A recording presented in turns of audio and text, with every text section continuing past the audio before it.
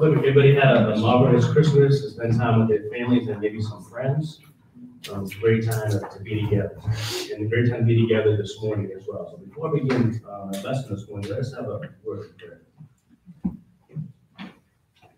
Father God, we thank you so much for this opportunity to come to you this first day of the week, to sing songs of praise and glory and remembrance, to hear a passage from your scripture, and to hear a lesson that will help us to become better Christians from this point forward.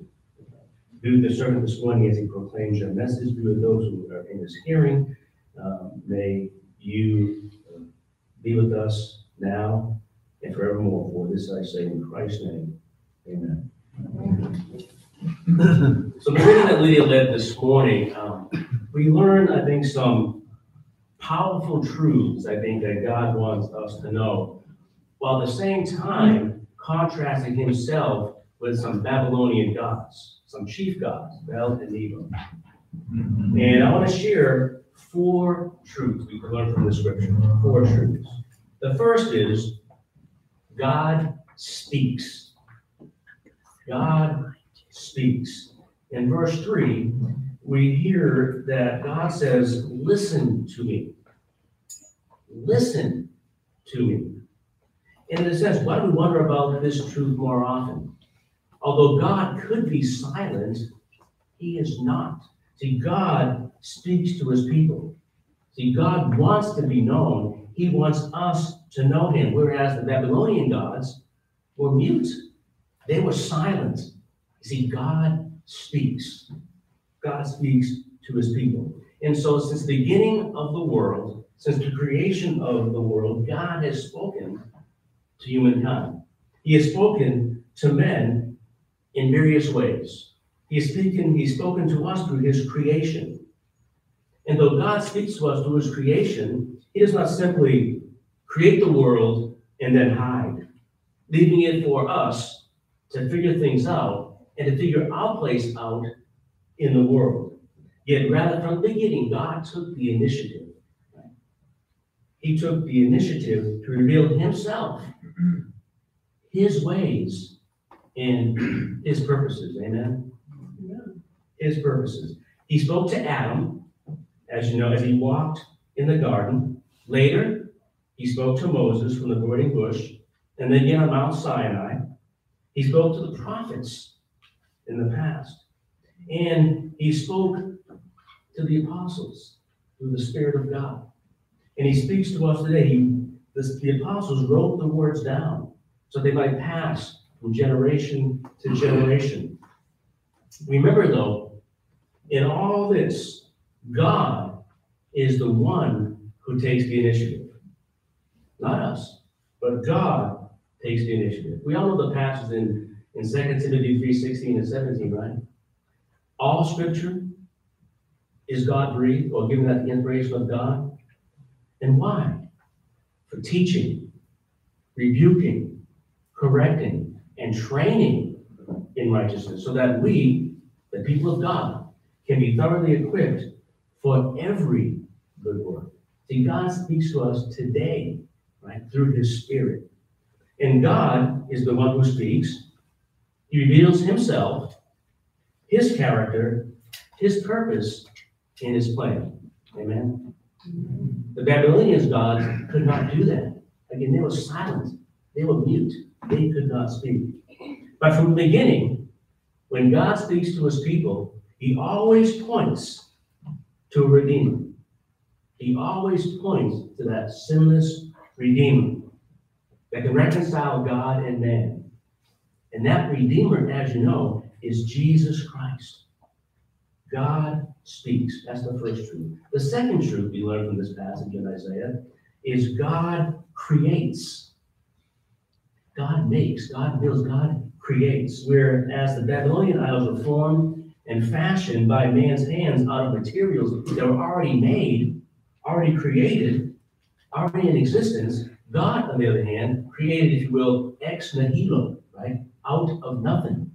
Learned that term from a preacher, from a professor back in seminary, right? Ex nihilo, out of nothing. That's how God creates. He speaks and he creates. See, he, God, is an endless power of creativity. And in a sense, we as human beings get our power and creativity from God. We are, in a sense, co-creators, never solo like God, but we build and we create. Their creative minds given to us by God in his character, but never out of nothing, never ex nihilo. We build and create because God's given us the ability to create and build, but never independent like God. So God, in the beginning, existed. He lacked nothing in himself, yet chose to create the world and everything in it. Why?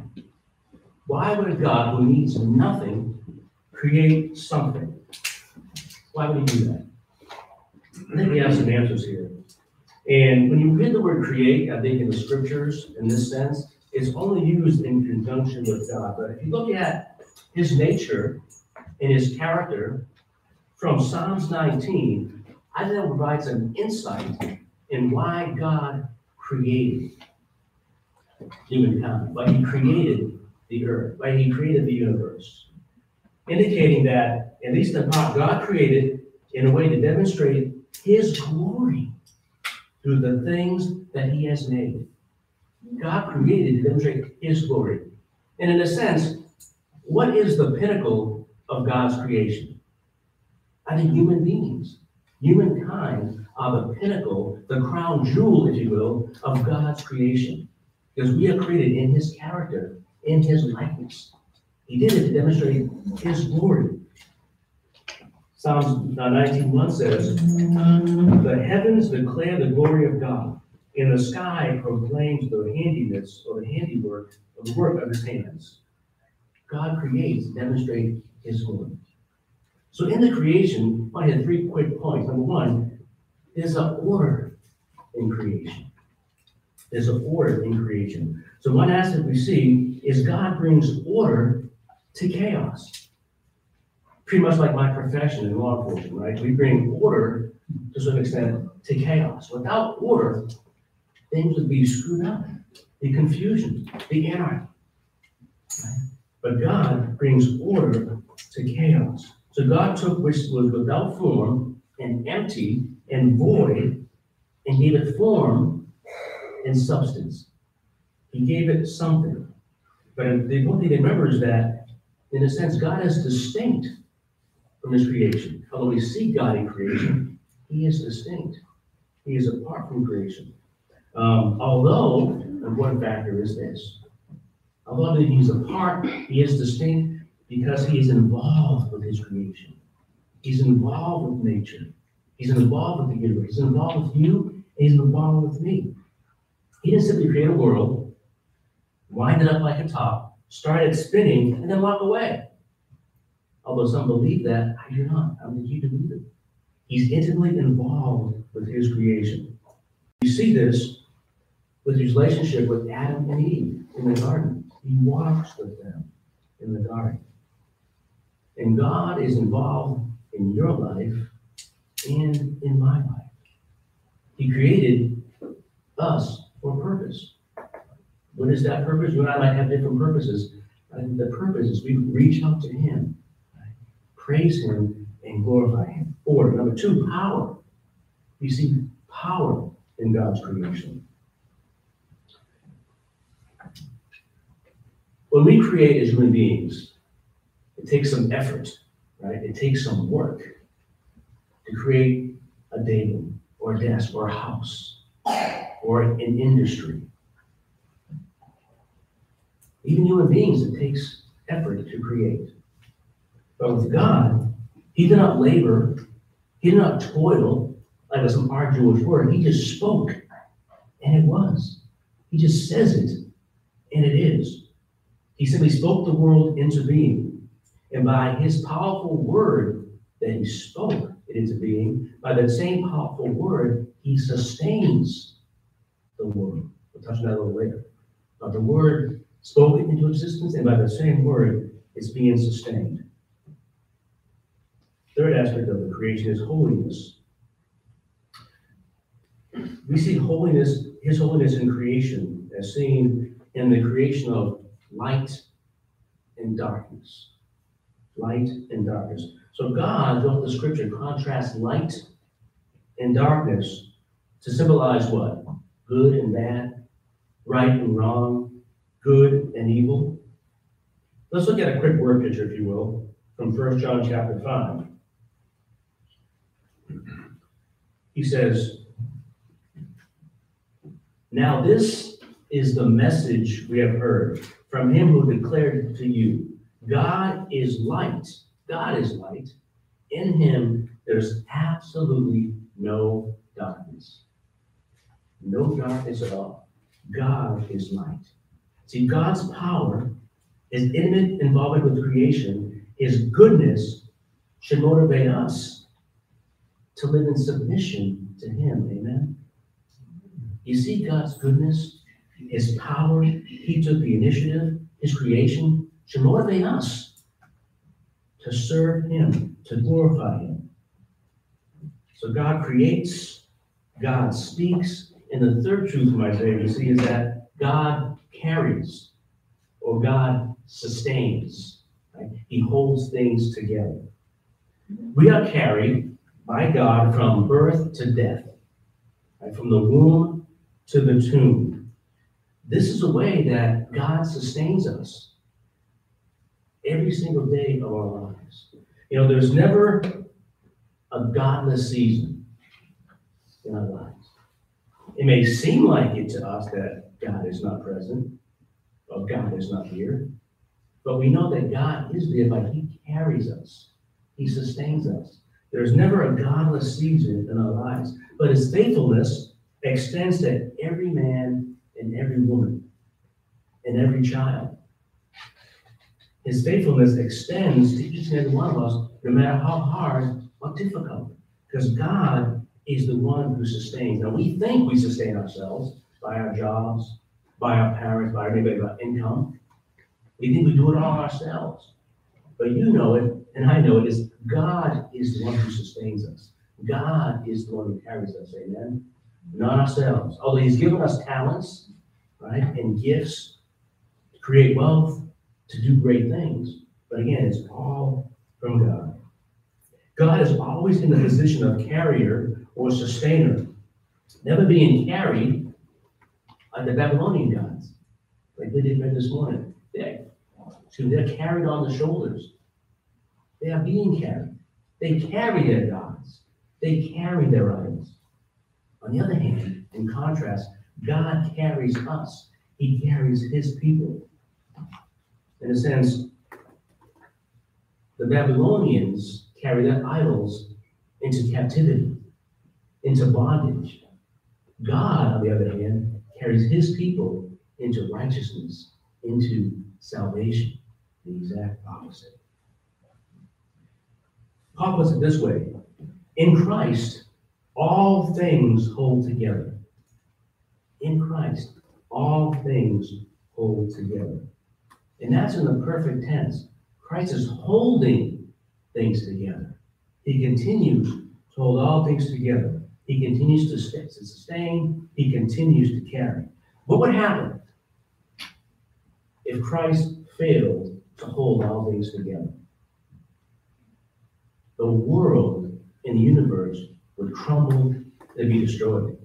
It would all be gone. It would fall apart. It would fall apart. The writer of Hebrews puts it this way: the Son, meaning Jesus Christ, the Son is the radiance of God's glory, the exact representation of his being, sustaining all things by his powerful word. All things are held together by the word of God. All things are held together by Jesus Christ. Christ holds all things together by his word. In the same way the world, I said earlier, was created, the world is being sustained by that same spoken word. Christ is the one who keeps the earth spinning on its axis. Christ is the one who holds all things together. Christ is the one that keeps the nations of the earth from destroying each other. Christ holds all things together. He's the one who keeps things running. You believe that? He keeps things running. Christ is the battery. Christ is the power. And at the same time, Christ is the power switch. Amen. He is everything. While Israel was in the wilderness and God fed them with manna, he said this: He humbled you, causing you to hunger, and then feeding you with manna, but neither you nor your fathers had known. And why? To teach you that man does not live by bread alone, but on every word that comes from the mouth of the Lord. Amen. That's how we are sustained, by every word that comes from God.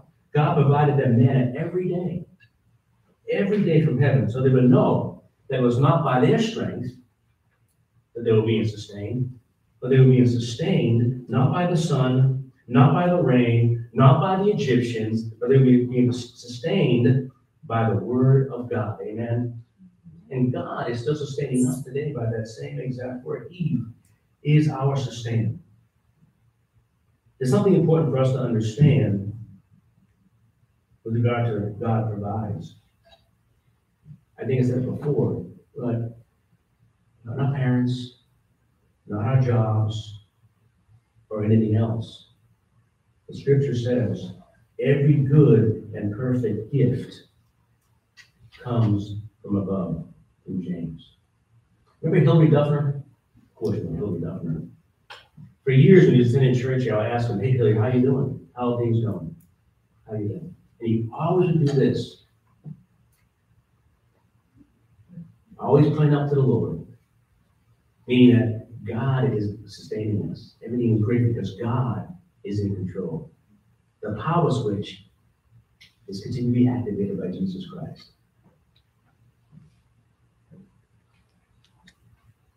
And again, this, because every good and perfect thing comes from God, this is why we exalt him. This is why we praise him. Paul puts it this way: and he, being Jesus Christ, not served by human hands as if he needed anything else, because he himself gives all men life, all men breath, and all men everything else. He gives us everything we need. Of those challenges in our lives, God gives us things. Let me give you an example. Some of the elders know, and some of you members know as well. About 10 days ago, I had a fire in my breaker box at my home. I had to cut off my power, the emergency cut off with Austin Energy. I have no power for the last 11, 12 days. So how am I going to live again? I got a hotel for a couple of days because the insurance company apparently they denied my claim. Expensive to replace the breaker box apparently, and the hotel stays. But I'm fighting that. But that's not the point. The point is this.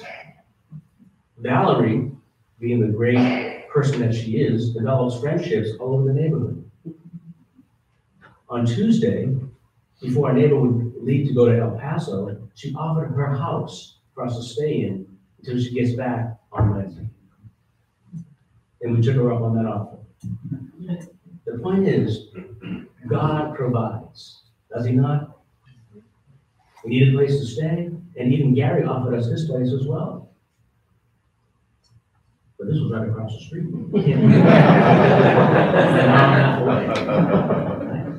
Jehovah Jireh, God does provide.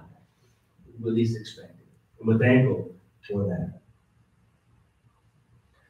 And again, Christ is still sustaining every man and every woman today.